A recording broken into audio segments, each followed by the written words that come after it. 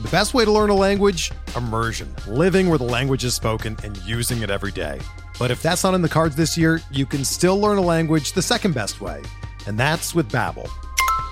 Be a better you in 2024 with Babbel, the science-backed language learning app that actually works. Don't pay hundreds of dollars for private tutors or waste hours on apps that don't really help you speak the language.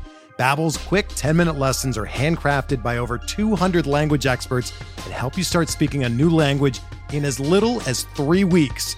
Babbel's designed by real people for real conversations, and their tips and tools are approachable, accessible, rooted in real-life situations, and delivered with conversation-based teaching, so you're ready to practice what you've learned in the real world. Here's a special limited-time deal for our listeners. Right now, get up to 60% off your Babbel subscription at babbel.com/Blue Wire.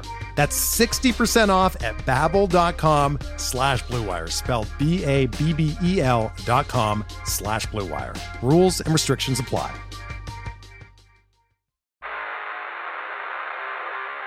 You don't want it, you don't need it, but you're gonna get it anyway. The Kevin Sheehan Show. Here's Kevin. Tommy is with me today. I am here. It is a new year. I did do a shortened podcast yesterday on New Year's Day, recapping a little bit of the game on Sunday and talking about the draft position and the draft position likelihood after the final weekend of the year. But we've got a lot to do on the show today, including finding out how Tommy's doing down in Florida, which we will do right after I tell you that the show, as always, is presented by Window Nation. Call them at 866-90-NATION or go to windownation.com. Mention my name. You'll get a great deal. You'll get a free estimate, so you've got nothing to lose. 866-90-NATION or windownation.com. So, did you make it to your destination, which, of course, is Destin, Florida? Are you there? Yes. Yes, we made it to our destination. Technically, I always use the Destin, but it's Miramar Beach. Okay. I mean, Destin is much more recognized as the location, and Miramar Beach is right next door. And we're like right over the border. So technically it's Miramar. But yeah, we made it here. We spent the night in Chattanooga in some cheap Hilton Honors hotel. Went to our annual New Year's Eve dinner at Texas Roadhouse. Right. Because I got lots of recommendations to eat in Chattanooga from people who listen to the podcast, and I appreciated that. But we're just here on business. We're just passing through, eating food, and then moving on. So that's what we do. And we arrived in Miramar Beach yesterday afternoon. I headed straight for Pompano Joe's. Beautiful afternoon, 65 degrees and sunny. Oh. Drinking a beer, eating a burger out on the deck, and looking at the Gulf of Mexico.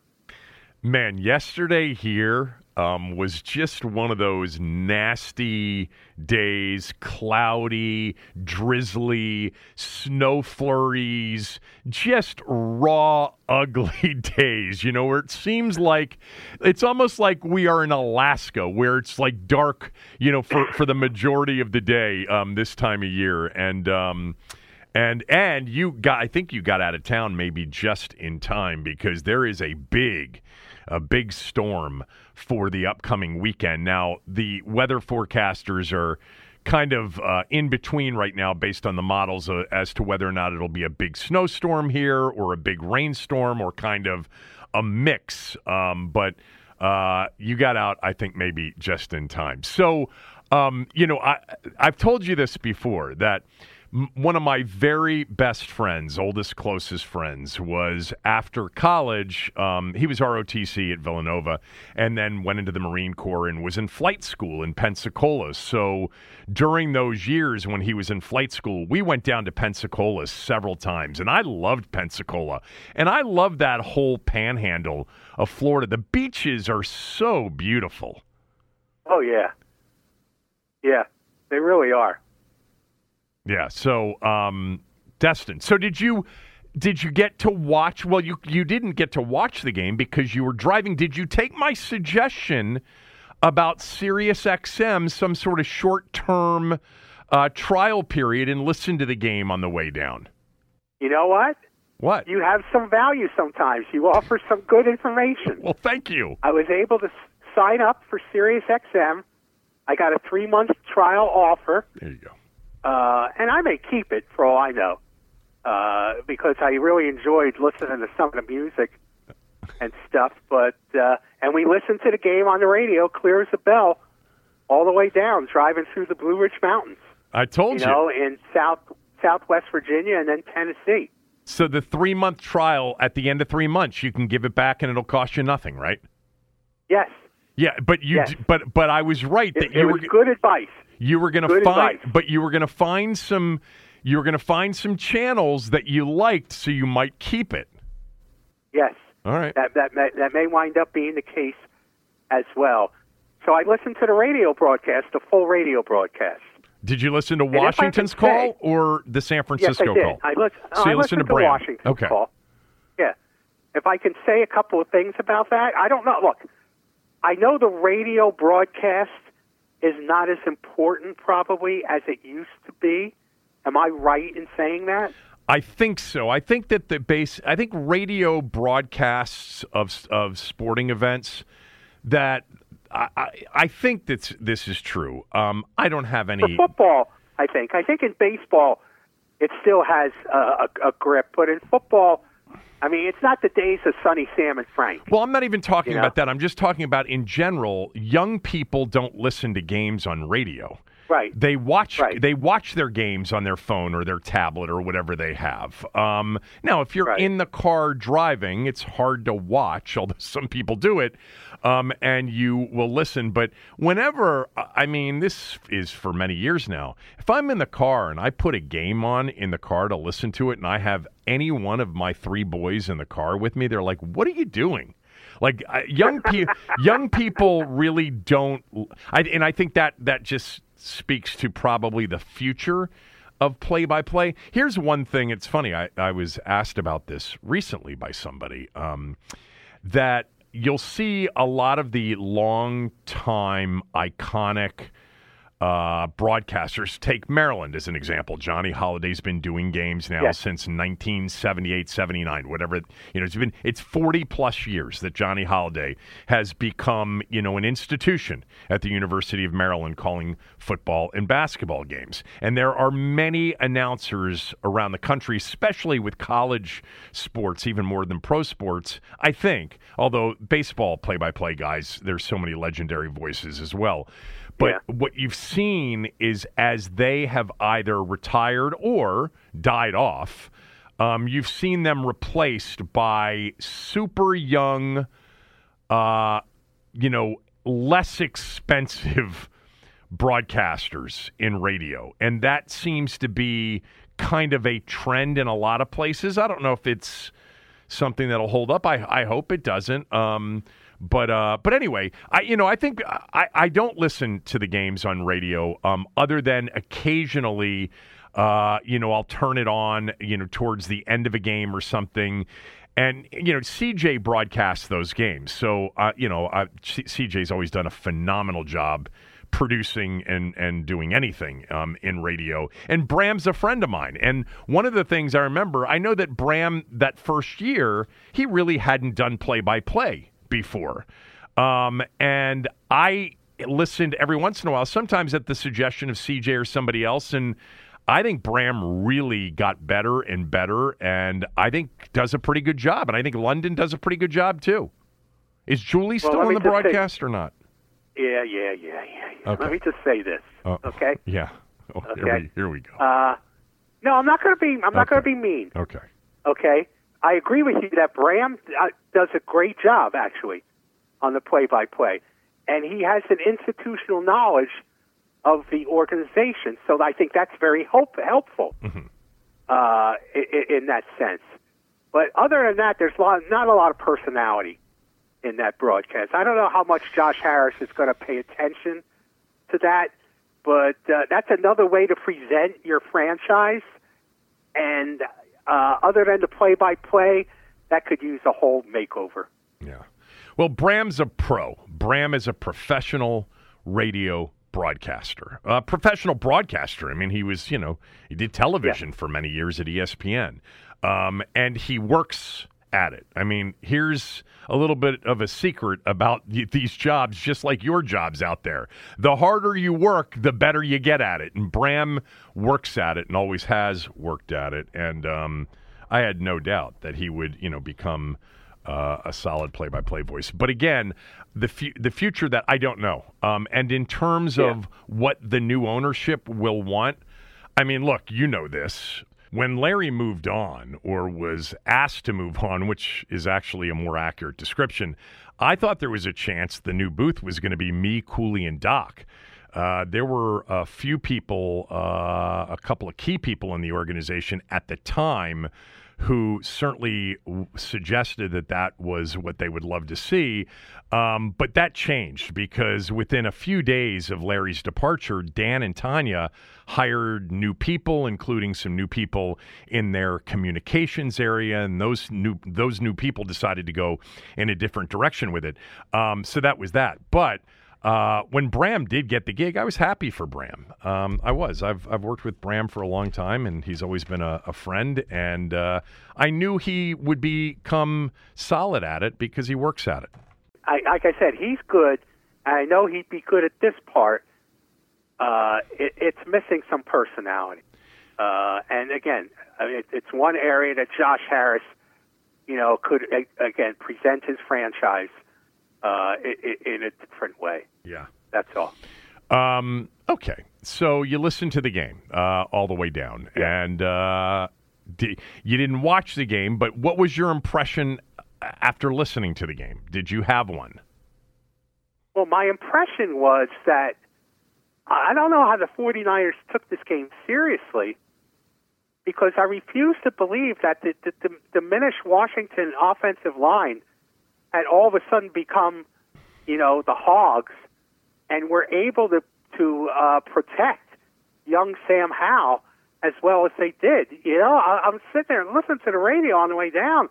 And I'm thinking, why aren't they going after this guy? I mean, haven't they watched any film since week one? So I guess, you could put it two ways. If you're a Washington fan, you could be very impressed, at least in the first half, with the way they protected Howell. From what we thought would be, I think my impression was there'd be a defensive onslaught. I mean, I thought Bosa would have like a record-setting day. I thought Chase Young would have a great homecoming event, and that really didn't happen. So I was surprised at that. But then, I knew as time went on, this team gets exposed, and the second half did just that, exposing them. And it was 27-10. It could have been a lot worse.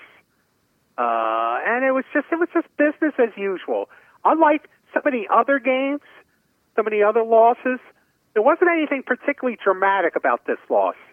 It was just an expected loss, and it unfolded as expected, pretty much. Well, the drama happened, basically after we were done with the podcast on Friday. Well, no, after I had recorded I know, with the podcast with Jay Gruden. I'm saying, once you got to the game, and we knew that Sam Howell was going to start, nothing in that game was particularly shameful, dramatic, embarrassing, which has pretty much been the MO of this team. Which is a win. And by the way, in the win was a loss, a true loss, which also was a win. No, it's funny because I thought the first half, keep a couple of things in mind. They only ran 21 plays in the first half because the 49ers had the ball for pretty much the entirety of the first half. I mean, it was like a 19-11 time of possession advantage. Overall in the game, it was, significantly one-sided. So they only had 3 possessions in the first half.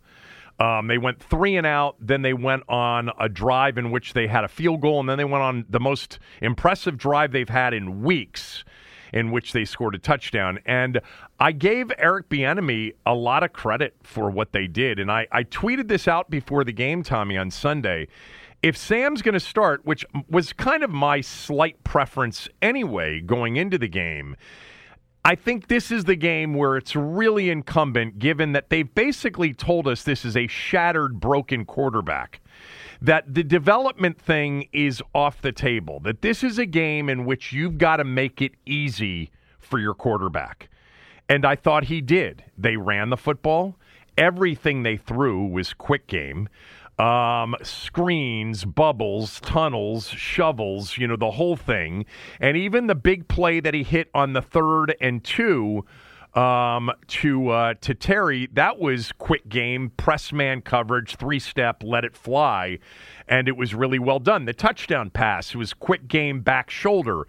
So everything I thought Bieniemy did in the first half was responsible and caring, actually. Given what they essentially told us, which is this guy really needs, as they said, a break. No longer should this have been, we're going to just keep dropping him back. We're going to keep doing these things. We're going to pretend like, we got Tyreek Hill and we've got Patrick Mahomes and we got Kelsey and that's not what he did all year long. But at times, I think he forgot who his young quarterback really was. Yes. And I thought on Sunday it was more responsible. And what you saw was a guy that with a dialed back, kind of existence can play a little bit. He can throw the football. There's no doubt. But then, the interceptions in the second half, and he had a couple of near interceptions in the game as well, and the final result was what it was. They couldn't stop the Niners, and the only reason the Niners didn't score a lot more is they actually didn't execute well, and Washington did in the red zone. And the truth is, it was just one of those weird games in which there were very few possessions overall in the game. It was a very fast-moving game. I think before that Christian Holmes injury, which was actually kind of scary, before that, the game was basically on pace to finish in like 2.5 hours overall. Wow. So, but they lost, which was the most important thing. They lost. Most important thing. They didn't screw up their draft scenario. Right. And just let it be, just as a warning, tomorrow in tomorrow's Washington Times, I take a 2x4 to Eric Bieniemy and this notion that he's some kind of, I thought you already did that. Basically. No. I've never written a whole column about him. Oh, okay. No. Did you point out that Sunday was a decent day for Eric Bieniemy or not?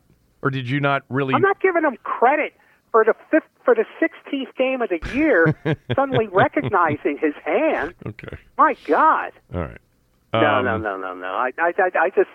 I just say the idea that anyone would hire him as a head coach, let alone as your offensive coordinator. Now, do you realize that his offense is 23rd in the league, and Scott Turner's was 24th in the league when they finished playing? That as of now, if the Commanders don't score more than a field goal on Sunday against Dallas, they'll have scored the same amount of points that Scott Turner's offense have scored last year. Look, there's no doubt. I mean, I've mentioned it a few times. I mean, if you start, looking at last year's offense compared to this year's offense, there isn't going to be much different. Once you got done, playing better defensive teams and you went through that stretch, there isn't that much of a difference. And in fact, I mean, the real difference is that Scott Turner's offense had more opportunities because they had a better defense. That would be the one thing that you could say is that the defense carried that team last year to contention. It wasn't the offense that carried the team into contention. It was the defense that really carried the team. And this year, the offense actually kept them more competitive in games that they lost and even won a few early in the year, with the exception of the Arizona game. But DVOA right now, 24th ranked offense in the league, 24th. Yeah. And last year they finished, here, I'll tell you what they finished last year in DVOA. Last year on offense, they were 30th. So DVOA last year, they were actually, significantly worse than they were this year. And I think kind of the eye test says that to a certain degree, but you're right. The actual traditional numbers aren't that much different. Yeah. So I just to let you know that, I had my say on Eric Bieniemy in tomorrow's Washington Times. So do you want to do that today, or should we wait until Thursday to recap that? We can wait because we have enough to talk about. Yeah, we have a full menu today, don't we? We have a full menu today, which starts with this: just a request to rate us and review us on Apple and Spotify if you get a chance. Apple 5 stars if you think we're worth it, with a quick 1 to 2 sentence review. It's much appreciated, especially this time of year. It takes 30 to 60 seconds to do it. Follow us on Apple and Spotify as well. That's easy to do. The plus button is in the upper right-hand corner on Apple Podcasts. It's down the left-hand side on Spotify. And wherever you can subscribe to the podcast, doesn't cost you a thing. That helps us as well. I wanted to read this from Corey. Corey actually emailed me this. Kevin, I think it's interesting that people always say how impatient teams are with quarterbacks, but it's really not true. The only recent example of hardly any patience was when the Cardinals took Kyler Murray the year after taking Josh Rosen. I'm not suggesting that we shouldn't look at a quarterback, but it wouldn't surprise me if the new GM gives Sam more time. So I read this. Oh, my God. And I just said, Corey, you're missing your overall take. By the way, I think in general, the lack of patience on the position probably is a bit exaggerated. But here's the big problem with your overall take, Corey. Josh Rosen was a first-round pick. Kyler Murray was a first-round pick. Yeah, that is rare. Like, that never happens where you go first-round pick one year and the next year you take a quarterback with a first-rounder as well. Very rare. Sam Howell, this is apples and oranges. Sam Howell was a fifth-round pick. It doesn't matter that football fans recognized his name or where he was projected to go the year before, or even before that senior season. He was a fifth-round pick. Patience isn't something that teams even think about with day 3 picks unless that player gives them a reason to believe in them and to believe in their upside. The investment, and I talked about this all off season. Of course, when you get to playing, it's about your performance, of course. But the player that is heavily invested in is always going to get more rope. Sam was a 5th-round pick. It's like some of you don't even remember that part of the whole equation. He fell to the 5th round for everything that we watched this year, all the reasons that we saw this year.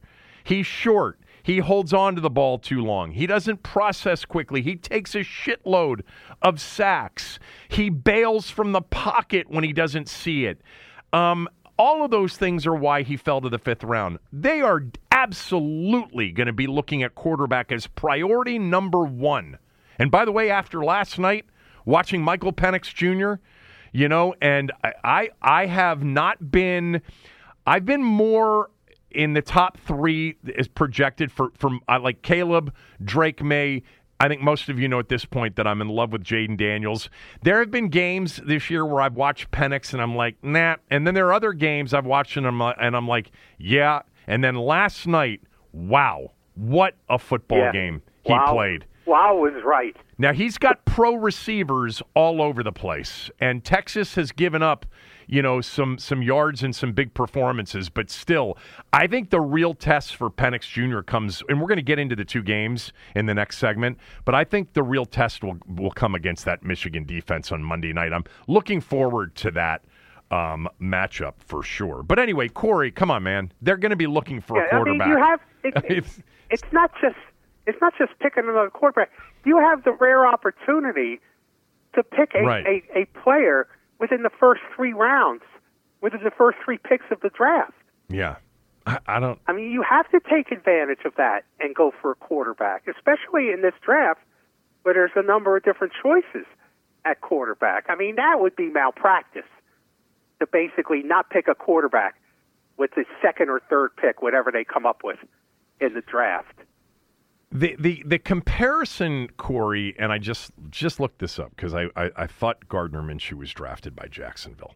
And I keep saying that he is Colt McCoy, sort of Gardner Minshew. And I think that's probably the fair comp right now. It's not what I was hoping, which would be more like Andy Dalton before the year started or early in the season. In 2019, Jacksonville picked Gardner Minshew on day 3. All right? Gardner Minshew, in his first season, started 12 games, had 21 touchdown passes, 6 interceptions, and by the way, had a pretty low sack rate for a rookie quarterback. So he had a much better rookie season or first year starting than Sam did in his first year starting. What did they do 2 years later? They selected Trevor Lawrence number 1 overall. Why? Because Trevor Lawrence has big-time ceiling and big-time franchise potential, and Gardner Minshew is 6 feet tall and is a really, really nice backup and part-time starter. And I say part-time, he's been starting pretty much the whole season for Indy this year, and he's done a really good job, and they're on the verge of potentially making the playoffs. So, yeah. And then there was one other one that I was looking at real quickly. Before the Bills drafted Josh Allen, the year before, 5th rounder Nathan Peterman, who from the shop mentioned to me the other day that he was hoping that we would see Nathan Peterman-like quarterback performances against the 49ers and the Cowboys to ensure losing. Yeah, no, we can't look at Sam in the same way that you would look at Josh Rosen. And Josh Rosen required a significant investment. So moving on from Josh Rosen that quickly took more balls. By the way, I think they did the right thing, and I think you should be drafting a quarterback every single year until you have one. And I agree. And they don't have one. So, but thank you for the email. And again, rate us, review us.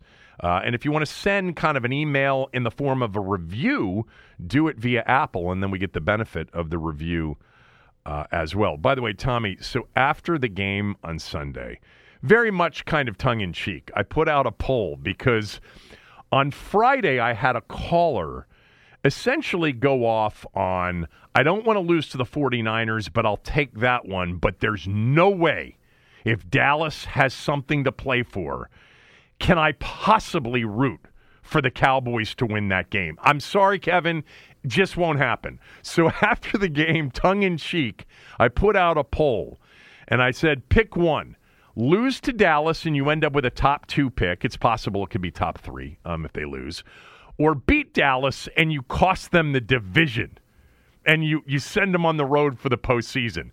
Tommy, there was a day, and it wasn't that long ago, that I absolutely would have had a hard time, especially knowing how devastating it would be to the Cowboys and to Cowboy fans losing Sunday. It would be hard for me to root for a loss against them.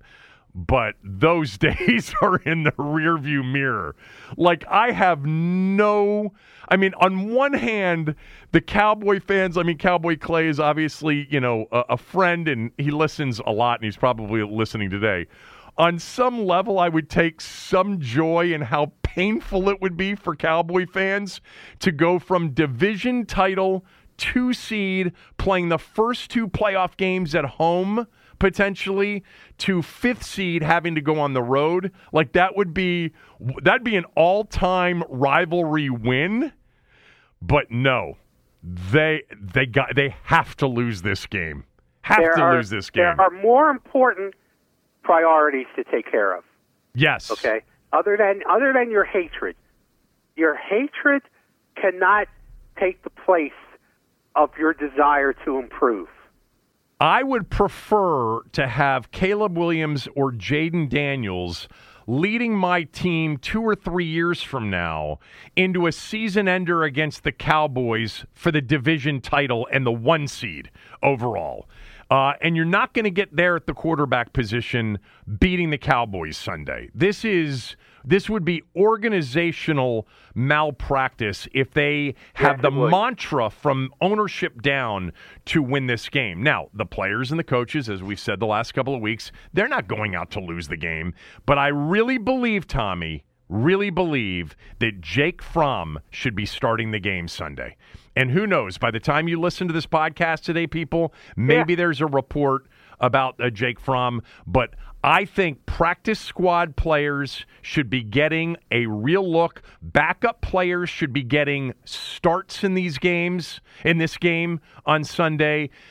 Dallas has everything to play for, which is a good scenario if you're a Washington fan. That's why last week I was encouraging all of you to root for Dallas to win the game Saturday night. Now, by the way, what's funny is if they had lost the game because Philly lost, they still would have had something to play for on Sunday. But I would ensure that we have the least chance of being competitive with the players on the field, and I would get a lot of practice squad and backup players into significant roles Sunday against the Cowboys, including starting Jake Fromm at quarterback. I would. That's just me. Jake Fromm, by the way, was also a fifth-round pick, just like Sam Howell was. I would agree with that assessment 100%. You've got to recognize your priorities at this point. But, okay, so if they go out and win on Sunday against Dallas, who's to blame? Well, it depends on how they.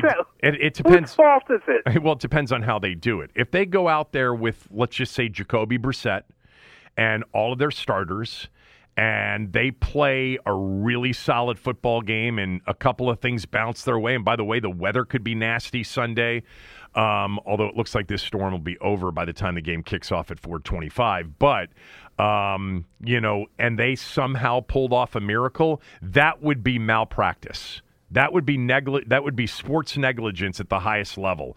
But if they go out there with Jake Fromm and sitting John Allen, because John's been banged up for a while anyway, it's time for him to take a seat. Sitting Daron Payne, sitting Terry McLaurin, let's see Mitch Tinsley, let's see some of these guys that we haven't seen.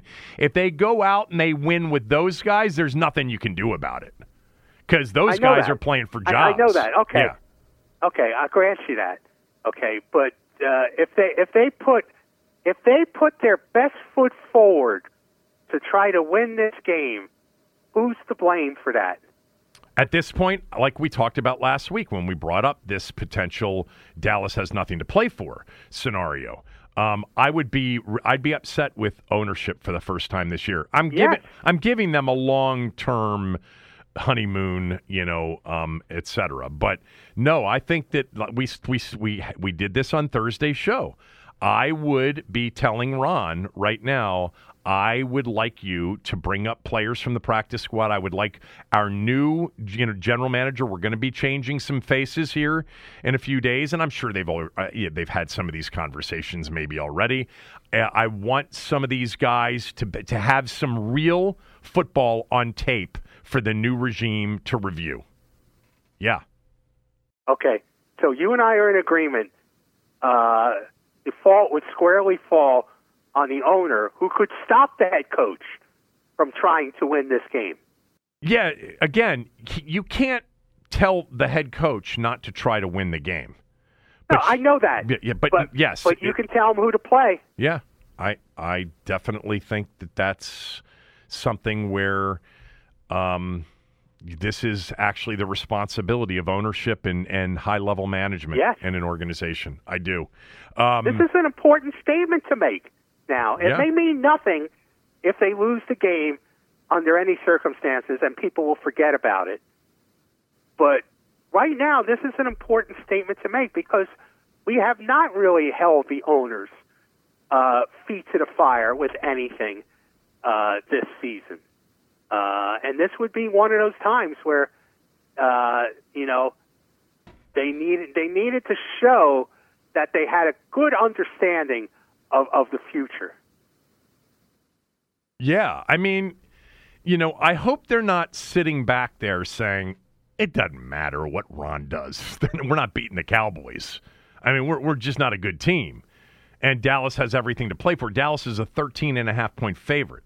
By the way, Aaron sent this to me yesterday, and I wanted to read it. I mentioned yesterday that the Skins had never in the Super Bowl era,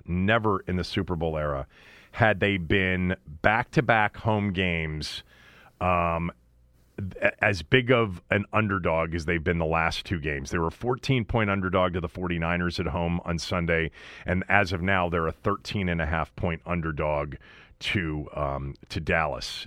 Aaron, our producer, Aaron Oster, sent me this. He said, I did some research today. The last time a team was home underdogs of 13 or more points in back-to-back weeks, the 2000 Browns. So it's been 24 years since an NFL team in back-to-back weeks has been a 13-point dog or more. This, I know it's San Francisco and Dallas to end the season, two really good teams, okay? Or, one great team and one good team.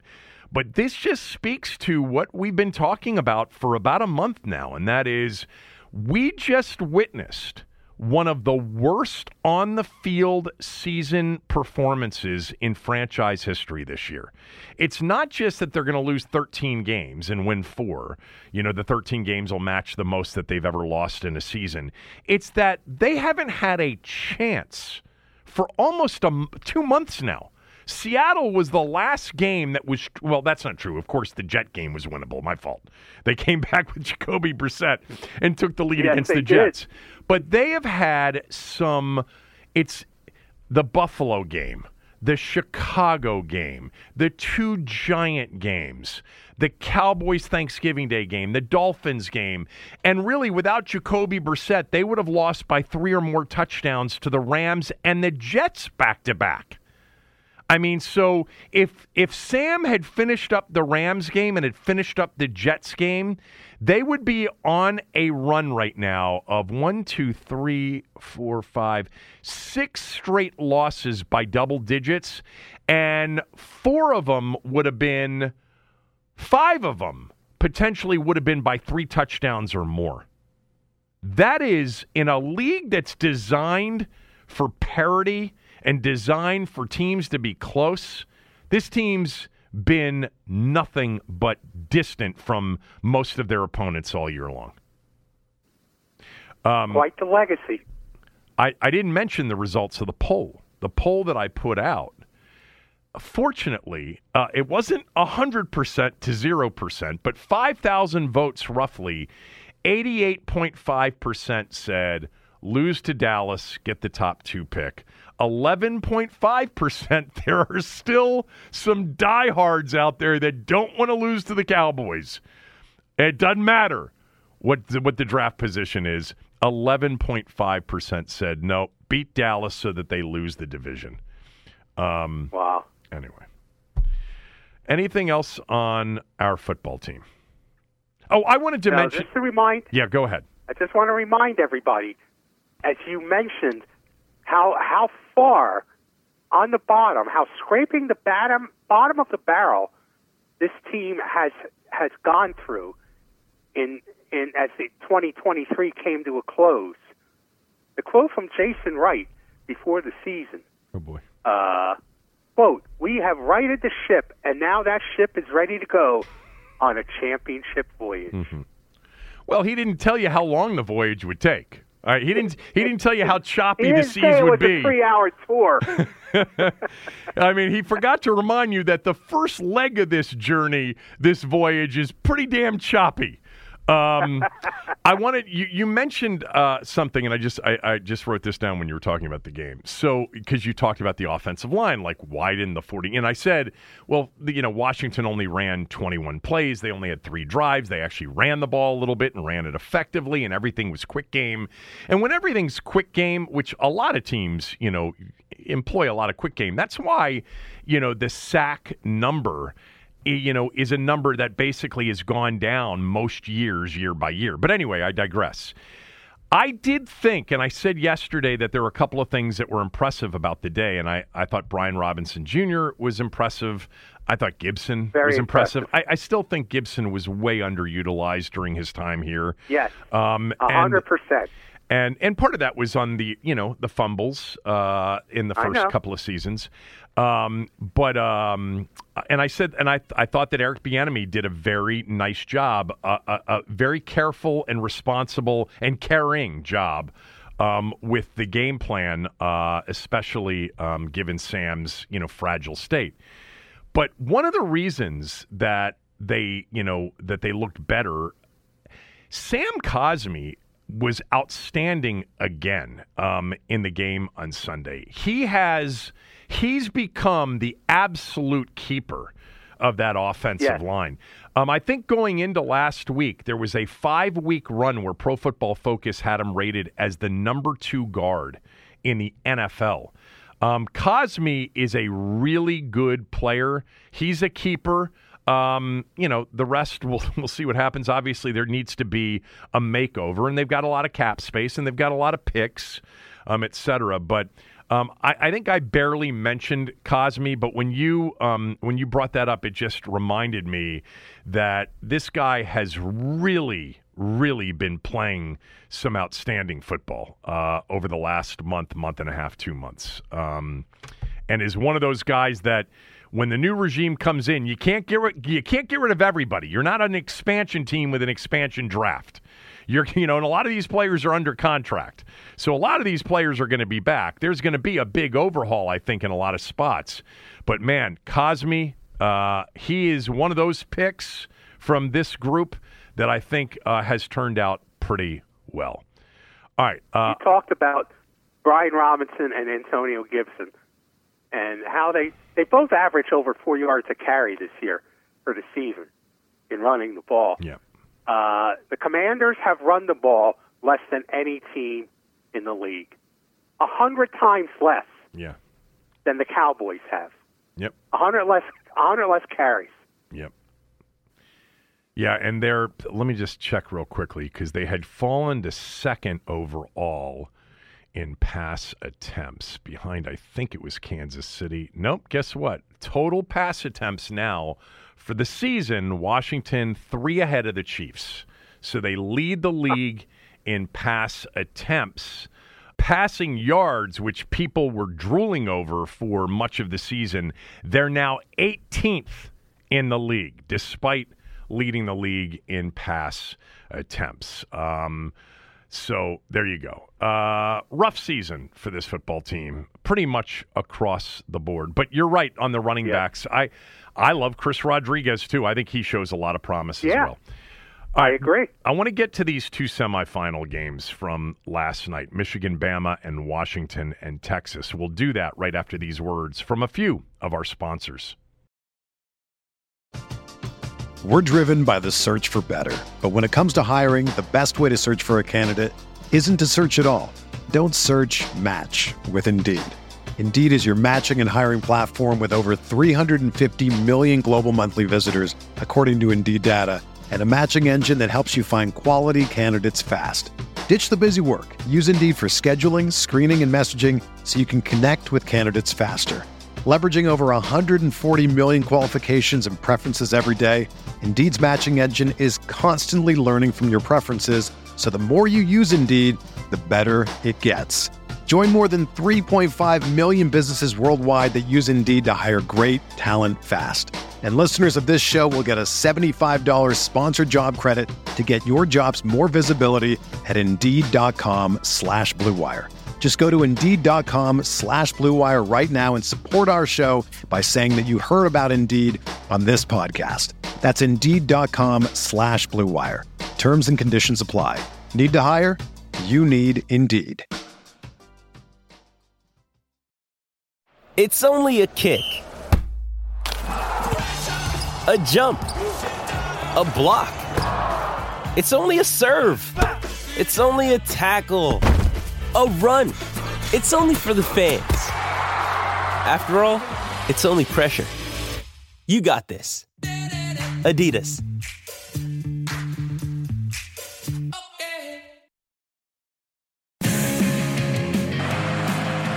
Williams in motion, low snap, Melrose stopped! Michigan makes a stand and comes up with a milestone playoff victory.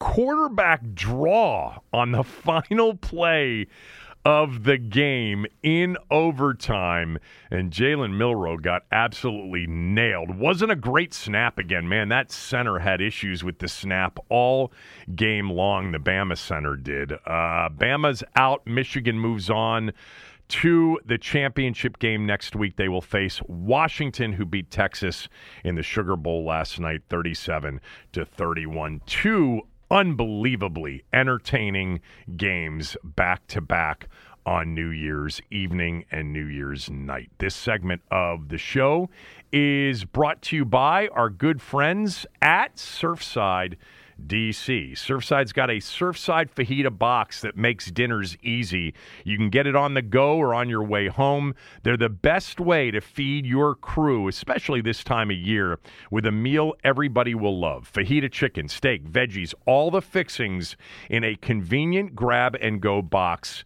If you're thinking ahead, you can get online at surfsidedc.com, pick it up on your ride home, or you can have it delivered straight to your door. These fajitas, guys, are phenomenal. We've done it a few times now. The chicken and steak, such great flavor. The veggies, the same. It's so easy to do. The Surfside DC fajita boxes at surfsidedc.com. I love Texas going into the game last night. I was wrong about that. I also had Michigan. It was a big smell test weekend success, Tommy. 7-2-1 on Saturday and Sunday with college bowls, semifinals, and NFL games. So a really productive weekend. Let's start with the Bama game first. So this was a game in which special teams, my God, just so sloppy. I mean, Bama scores its first touchdown on a botched punt. Michigan's got a bad snap that rolls back. They missed an extra point. And then the final play or not the final play, but almost the final play of regulation, you get that guy who's not fielded punts back to field the Bama punt, and he botches it and did an incredible job to pick it up and barely stay in the field of play. Took a hell of a hit. Can you imagine if that game ended on a safety that way or a botched fumble? What he was doing fielding that, I have no idea. In fact, there was a lot that was very confusing about how the game was coached in that final minute by Harbaugh and even Saban in particular. But the game goes to overtime. Alabama had snap issues with their center all night long and the shotgun snaps. It wasn't a clean game, but man, I thought this game was it had so much to it. And Tommy, it was really strange because early on in the game, and Herbstreit and Fowler, basically said the same thing that I was watching, at least, and I don't know how many of you were feeling it. Harbaugh had said pregame, this is going to be one of those games that just flat out is decided at the line of scrimmage. And in big boy college football, you still get back to the line of scrimmage. In a lot of football in college, it's not about the line of scrimmage. They mask the line of scrimmage with scheme, with spread, with quick, and all these other offensive, innovations over the years. But last night was a big boy game at the line of scrimmage, and I thought watching the game in the first half that Michigan just dominated the line of scrimmage. And the fact that they were only up 13-10 was really disappointing. Now, I bet Michigan, and I was rooting for Michigan, but I said to a friend of mine via text during the game, I said, if this weren't Alabama, I would just think that Michigan was playing Minnesota and this game was going to end 45-10. Because that's how much they dominated the line of scrimmage. But the game turned in the second half, and Bama started to dominate the line of scrimmage, especially with their defense. Yeah. So it was really this incredible, I thought Michigan looked like clearly the better team, but they're only up 3. And then Bama looks like they're clearly the better team, but they only lead by 4 and then by 7. late. And then give J.J. McCarthy credit, man. I'm not a big J.J. McCarthy guy in terms of a first-round pick. I don't see it. I know a lot of people swear by him, but give him credit because this is not a team that's played many competitive games this year, or even during his time there. And they needed that long drive, and they got a little bit of a break on that tip ball that went up in the end of the air and landed in the hands of a receiver. Yes. That was a big break, although I thought he got nailed out of bounds and they didn't flag that play. They actually really let those two teams play in that game. There were 5 penalties in total called in a game that was chippy at times, etc. I kind of like that personally. But then when they had to have it, it was J.J. McCarthy making some big plays, and then Blake Corum is just such a great runner. He's just got such great vision, and that touchdown run in overtime was incredible.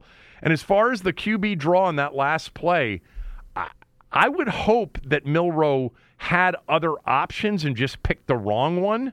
But if that was just the play without a check as an option against that defensive front, he's your best player. I understand that. He's your best player, and you got to put the ball in his hands. But, man, it wasn't even close, and Michigan moves on. Terrific game. Terrific football game. What did you think? It was a terrific game. Look, I don't watch that much college football. Blake Corum is a very special player, isn't he? He was hurt and missed the playoff game last year against TCU. And, he's from so he played high school football in Baltimore, but he grew up in rural Virginia, 50, 60 miles from D.C., on a farm. He's an NFL back for sure. He's not a running back that's going to be taken in the first round, but I think he's a day 2 selection in the NFL, and he's just one of those guys that has just incredible vision and then incredible power for a smaller running back.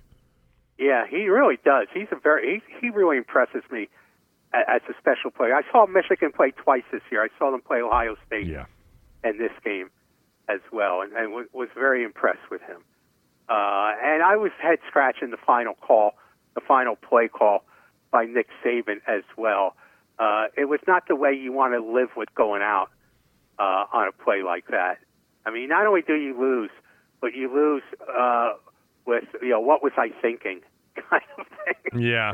I mean, that's who you want to have the football in that spot, but it's at the 4, and I would have hoped that they had some sort of check that allowed him to get to something else if he didn't like the QB draw, and it certainly looked like up front the box was full enough for them to check to something else, but they didn't get it. I'm glad they didn't get it because I had Michigan for size, although I had Texas for much healthier size, which didn't work out. I wanted to mention, because there were end-of-game situations in both of these playoff games that were interesting. I have no idea, for those of you that tweeted me or asked me, I have no idea why Michigan called a timeout in that final sequence of having the ball at their own 1-yard line, their own 2-yard line. I have no idea why they lined up in shotgun and handed the ball off to Blake Corum.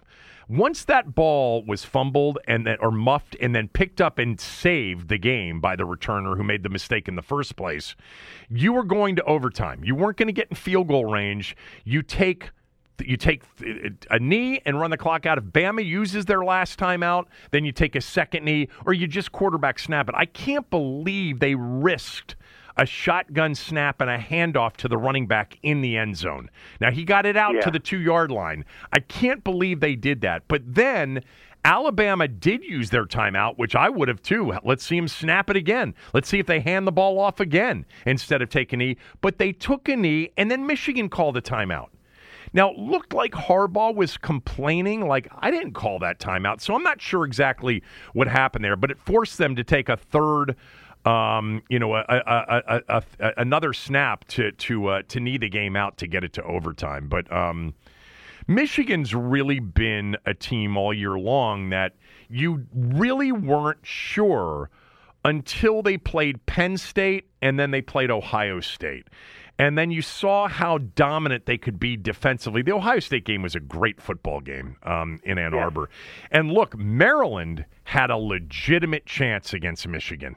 You know, they had the ball multiple times in the second half, down one score. And Leah threw a back-breaking pick when they were down 29-24 in the fourth quarter. Then they had another chance down 31-24. Maryland actually probably played Michigan, other than Ohio State, better than anybody this year. I mentioned this on yesterday's podcast. Maryland destroyed Auburn in the Music City Bowl. And I know these bowl games, you know, are different players, and Maryland had a different quarterback, et cetera. But I hope Loxley gets more credit from some of the Maryland fans. They've won 3 bowl games in a row. They've had 2 back-to-back 8-win seasons. And I want more, too. But, you know, they have played in the Big Ten East here in recent years with Michigan and Ohio State and Penn State. I agree with you on Loxley. It was a great win for them. But everyone looks at this Maryland season and figures they should have been 10-3. Yep. Not 8. You know, not 8-5. Yeah, I mean, one of the games they lost was, as it turned out, to a pretty, you know, decent competitive team in Northwestern. But whatever. So the first game was great. The second game was the game that I had mentioned this, you know, in the smell test, that Texas was the game that I liked personally, not from a smell test criteria, because that all sort of matches and syncs up. But I really liked the matchup for Texas. But I really liked the matchup for Oregon against Washington in the Pac-12 championship game. So I was wrong, and big time wrong, twice. Because I thought Texas was a totally deserving team, was playing their best football at the end of the year. They were at times against various teams vulnerable on their back end in particular, and so I was a little bit concerned about that. I just thought that they would be able to name their number. Like I saw 48-38, you know, as a final, something like that. Yeah. And the 2 turnovers in the second half really, really hurt Texas. Because, you know, it's not like Washington was stopping them repeatedly. The turnovers were going to be difference makers in the game, and the 2 turnovers in the second half were really devastating towards Texas in the game. But, man, Michael Penix Jr., I've watched him a lot, Tommy, this year, a lot, because Washington's been in games that I've been involved in. They've been in so many big games this year. And there have been games, like they had a late-night game against Arizona State off of their win against Oregon where he looked terrible. Really? Terrible. He had a game against Utah that was solid, but took a bunch of sacks in that game and didn't see the field and missed a lot of receivers. They won that game, but they didn't win by the same margin other teams had beaten Utah by this year. Utah was not – they were banged up with their quarterback this year. Good team, but not the typical Utah team that we see. Like, as an example, Utah lost to Oregon 35-6, and Washington beat them by a touchdown. With a comeback win. You know, they were down in that game. But then there were other games where he was brilliant. Like he was fantastic in the Oregon game. You know, that was the biggest game of the early season in college football in general. And he had some really good games. Last night, though, that was the game for Michael Penix Jr. and his potential. The perception of him going into the draft. Now, he's got to play one more against a much better defense in Michigan. At one point, he couldn't miss. And not only couldn't he miss, there were some of those throws that were tight window throws. They were pressured throws where he had to maneuver in the pocket, and he did it so brilliantly. He threw for 432 touchdowns and actually missed some late, but for 3 4/5 of that game, he was brilliant. Now, Tommy, you know, some of our listeners, and maybe you don't even know this, he's got NFL wide receivers, okay? He's got 2 to 3 NFL wide receivers. He's got an NFL running back in Dylan Johnson who got hurt late. More on that coming up in a moment. But, man, Penix Jr., for those of you that have been fans of Penix Jr. and have said, no, trade back and take Penix Jr., you know, he's better than Daniels. He's better than May. He's less of an issue perhaps on the, on all the other stuff side than Caleb Williams. Here's why Michael Penix Jr., though, I think in part has been viewed as late first, second round and as maybe the fourth or fifth quarterback in this draft, or maybe even the fifth or sixth quarterback. J.J. McCarthy on most boards has been higher than Penix Jr. I would not make that mistake. I'm saying mistake. We have no idea how these quarterbacks will end up being. But in terms of a college player, Penix Jr. has much more pro potential watching him in college to me than McCarthy does. But Penix Jr.'s had multiple knee surgeries. And I don't know why people get worked up about his age, 23 going on 24. I couldn't give a shit about that at the quarterback position. Most of these quarterbacks don't hit their prime until their early 30s anyway. But he did a lot last night to make people say maybe this guy's not a second-round pick or the fifth or sixth quarterback in the upcoming, wait a minute. What about you? Draft. What about you? Jaden Daniels is still my favorite quarterback in this draft. And, Michael Penix Jr. throws the best deep ball, but Jaden Daniels is a close second deep ball. Penix he's got a weird kind of delivery timing. He flicks the ball. It's like a real quick flick of the ball. I don't have a problem with it. It's a quick release. What's really impressed me more in this Oregon game and then last night is he really sees the field. I mean, this is a guy that sees everything. He is great at seeing things and maneuvering in the pocket under pressure. There's a lot to like about Penix Jr., a lot to like about him. But Jaden Daniels with 10, 15 more pounds and a slightly thicker frame, he's been my favorite player of the last couple of years in college football to watch. I just thought he was that sensational to watch, and he just does everything, not to mention he's a 4-3 guy. It's like Lamar Jackson is a runner and then one of the best throwers and deep ball throwers in college football in the last couple of years, other than maybe Joe Burrow. But man, Penix Jr. was really impressive. And I think Monday night against Michigan will be big for him. Big for him because that's the best defense he will face all year long. They just, in the Pac-12, you're just not facing a Michigan type of defense. Oregon was pretty good defensively this year. I'm not going to, I understand that. And he shredded them in the Pac-12 championship game. Understood. If he can do that to Michigan, I think he's going to really soar up the draft rankings. I really do. I know there's concern about the knee surgeries, the multiple, ACLs, but man, he was great last night. So much fun to watch him play football last night. And I didn't think Quinn Ewers, who's not coming out this year, I thought he really it was rough for him last night at times. I thought Washington did a really good job defensively at times last night, and certainly the forcing of 2 turnovers was huge.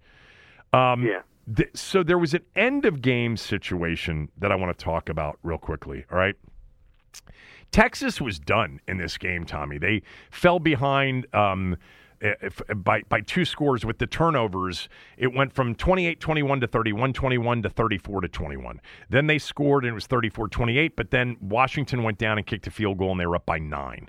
Texas comes down, and they kick a field goal because it's a 2-score game with 1:09 left, and it's 37-31. So with Washington holding 2 timeouts in the game, they had to go onside kick. And they didn't get it. It wasn't even close to getting it.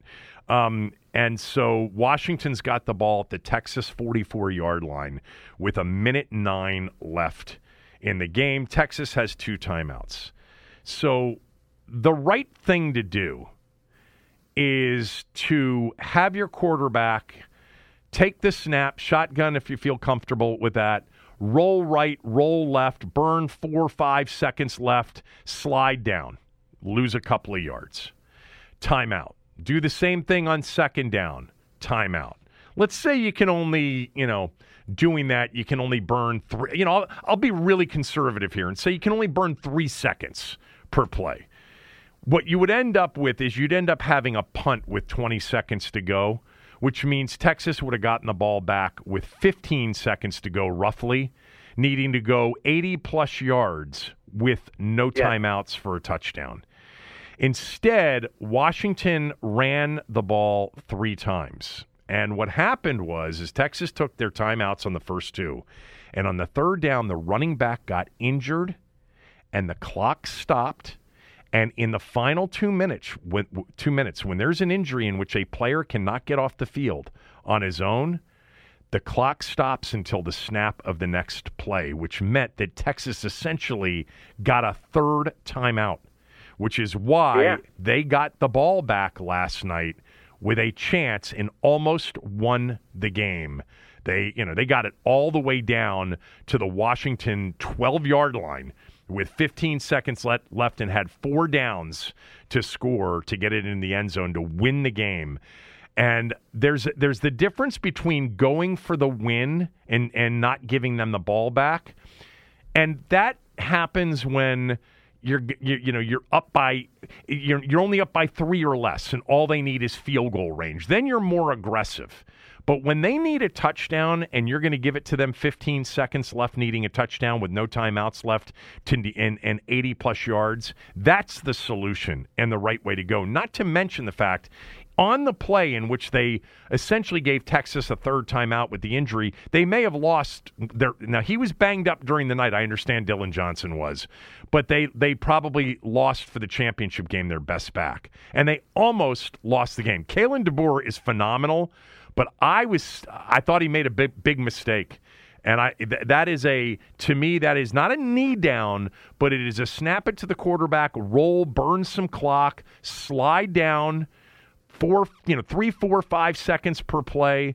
And then, potentially it's even less than 15 seconds when they get the ball back. And remember this, too, in college football, pass interference isn't a spot foul. It's a 15-yard penalty.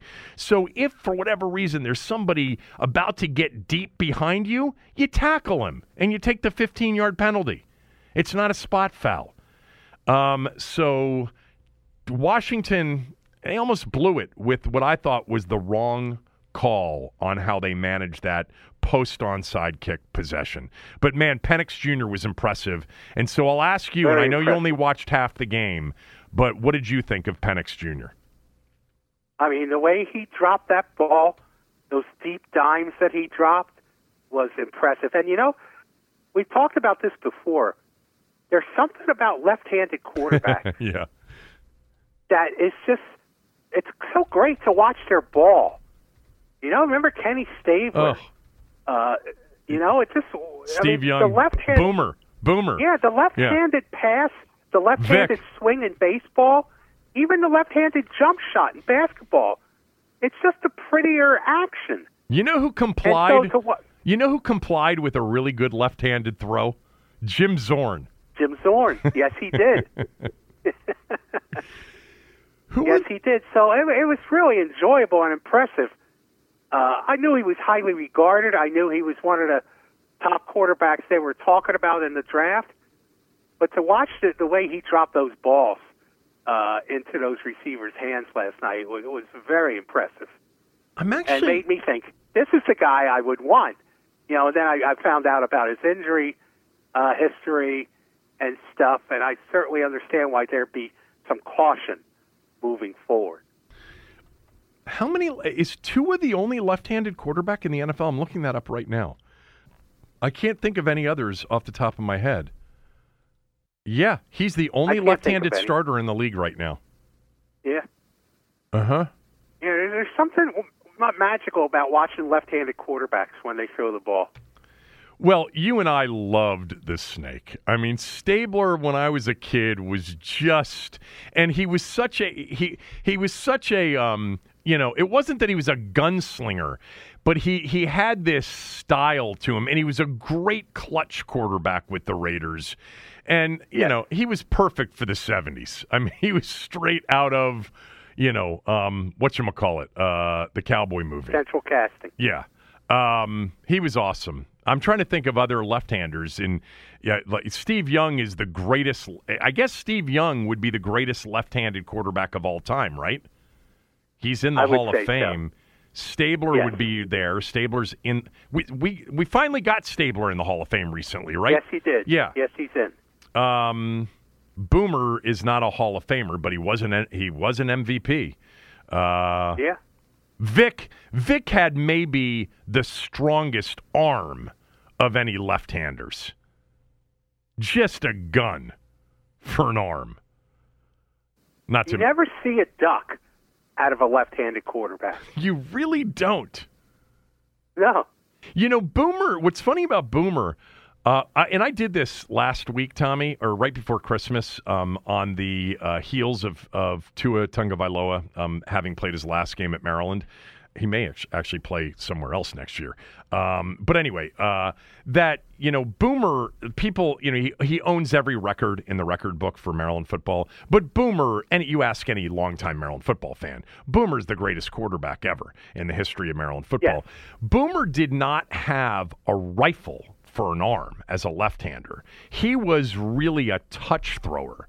And by the way, played the game at such a high cerebral level.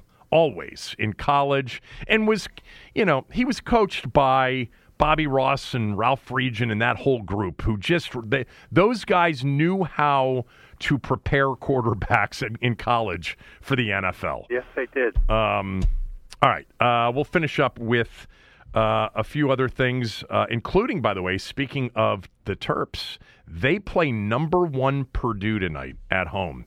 We'll get to all of that and more after these words from a few of our sponsors.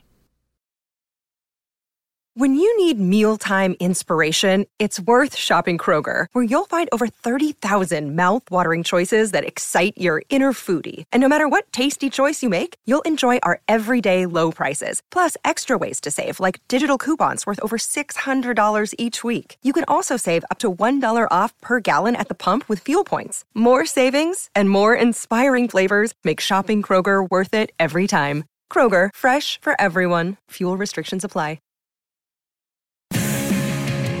All right, Tommy, tell us about Shelley's.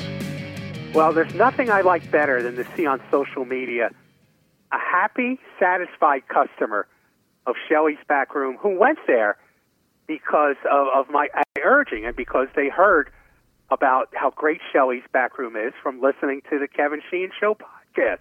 There we go. And Lions Worldwide on Twitter, on X, I keep calling it Twitter, it's called X. Its tag is Lions Worldwide.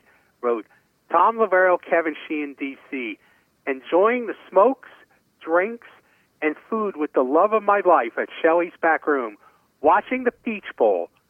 Staff and food is as promised. Awesome. Let's go, D.C. That warms my heart. Yeah. That's like a Christmas present to me. And it happens often. Right. We hear that often from people who the first time they go to Shelley's, they say, wow, it really is as good as Tommy says it is. Right. Maybe even better. So you need to go and find out, too. Find out for yourself. Experience what Lions Worldwide experience. Go to Shelley's Backroom at 1331 F Street Northwest in the district and find out more about it at Shelley'sBackroom.com. Great spot, and probably still somewhat decorated for holiday time, right? I would bet that, Bob keeps the lights on and it decorated, into January, which always makes people feel happy this time of year. Because there is, as I asked you last week, there is a depression that comes with the post-holidays, especially on January 2nd. I guess December 26th and January 2nd are very high depression days around the world, I would guess. You were so into Christmas this year, so I was a little bit concerned about you last week.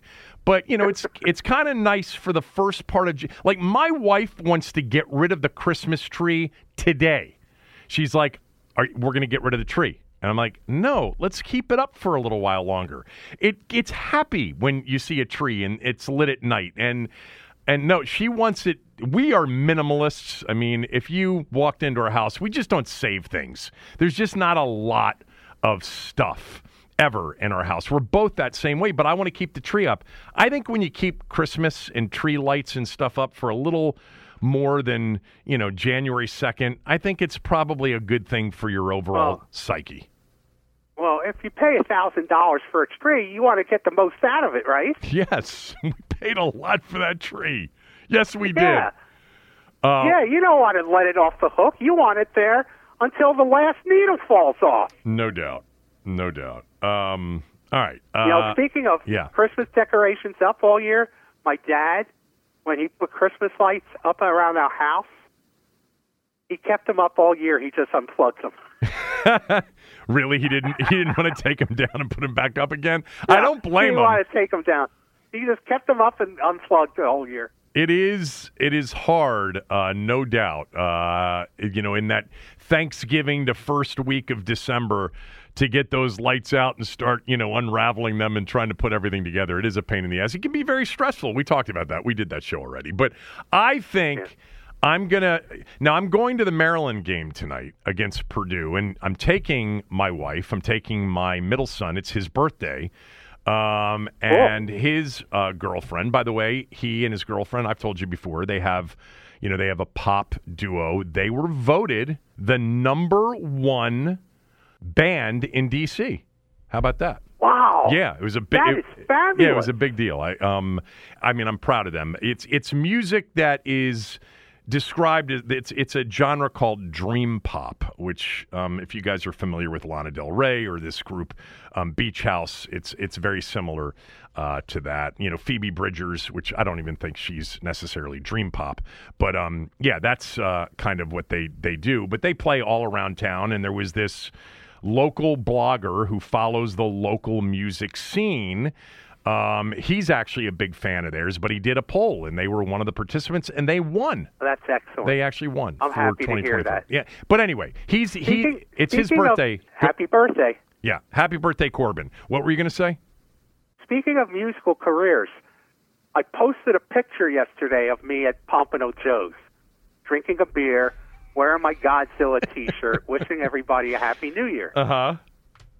And one of the things I kept hearing from people is, when's the karaoke start? Right. When are we going to see, Tommy Purify? And I just want to let people know that the studio at Kenny D's is undergoing some renovations right now. So my return engagement is going to be delayed a little bit, but I'll let everybody know when Tommy Purify hits the stage. Please, because, speaking of musical careers, you certainly have one. That's for sure. Yes.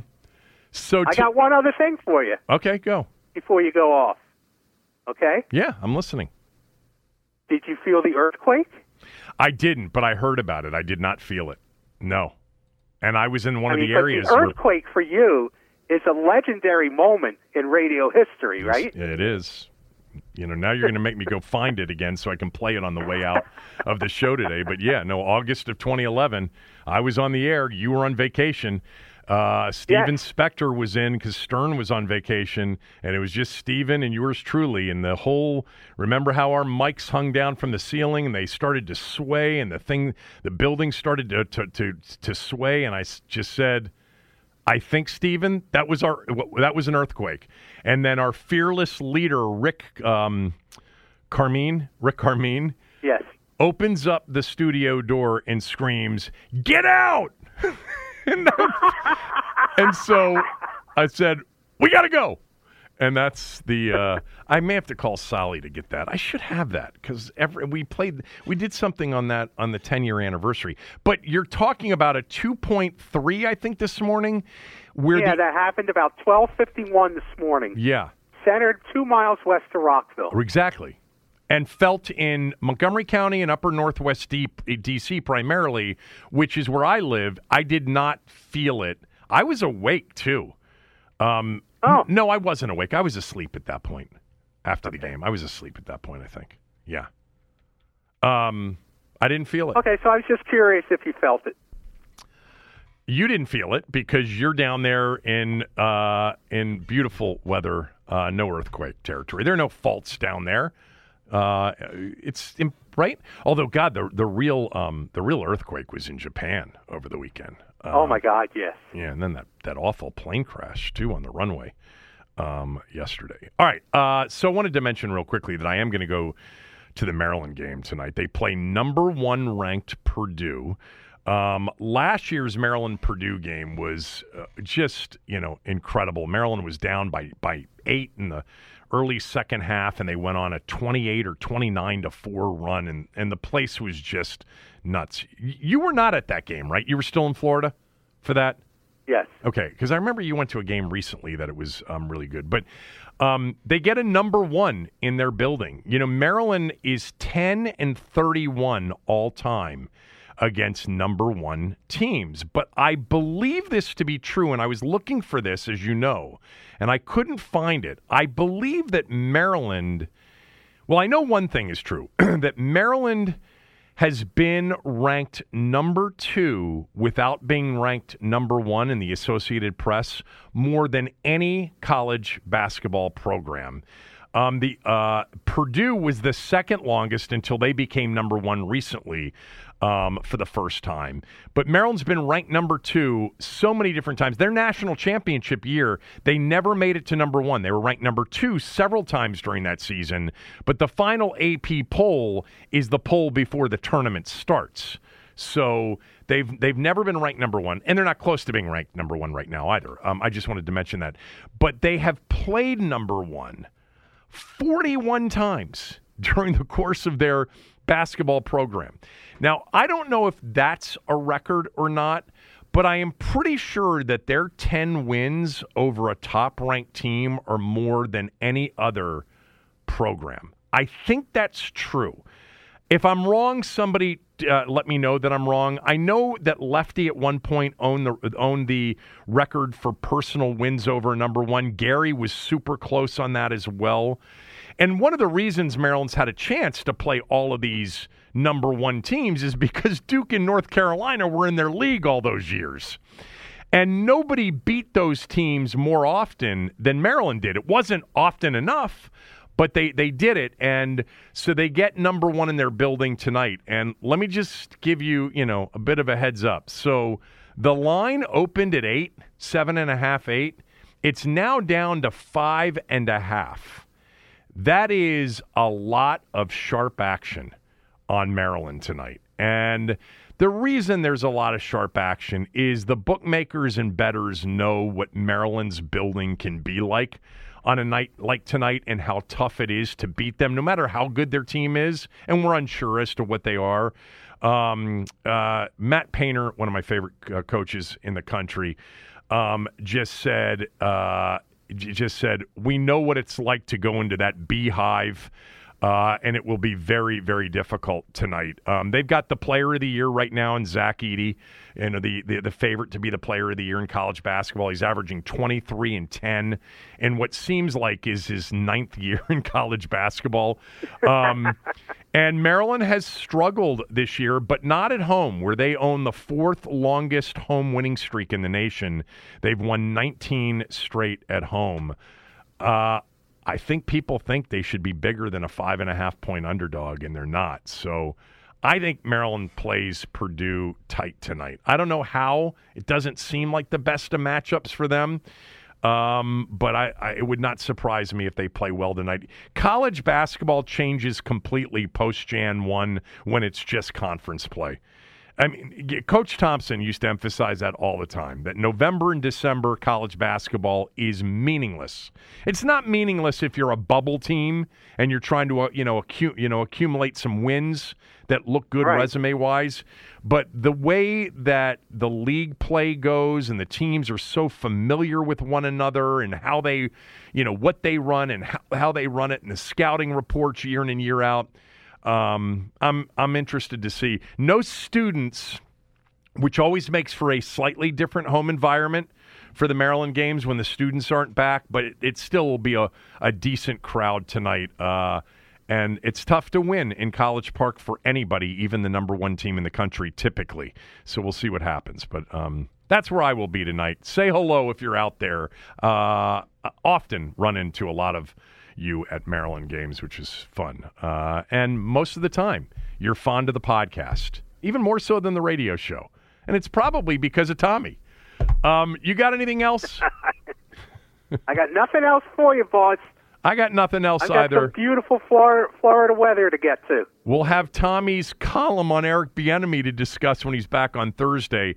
Tim Murray is going to be on the show with me tomorrow. We will talk, I am sure, a lot about the 2 playoff games, the national championship matchup between Michigan and Washington. Michigan is a 4.5-point favorite in that game, and we'll talk a lot of NFL final weekend, but we'll probably talk a lot about the quarterbacks. Tim is, a college guy more than anything else, and he'll have a lot of strong thoughts on the quarterbacks and how they should be drafted coming out in 2024.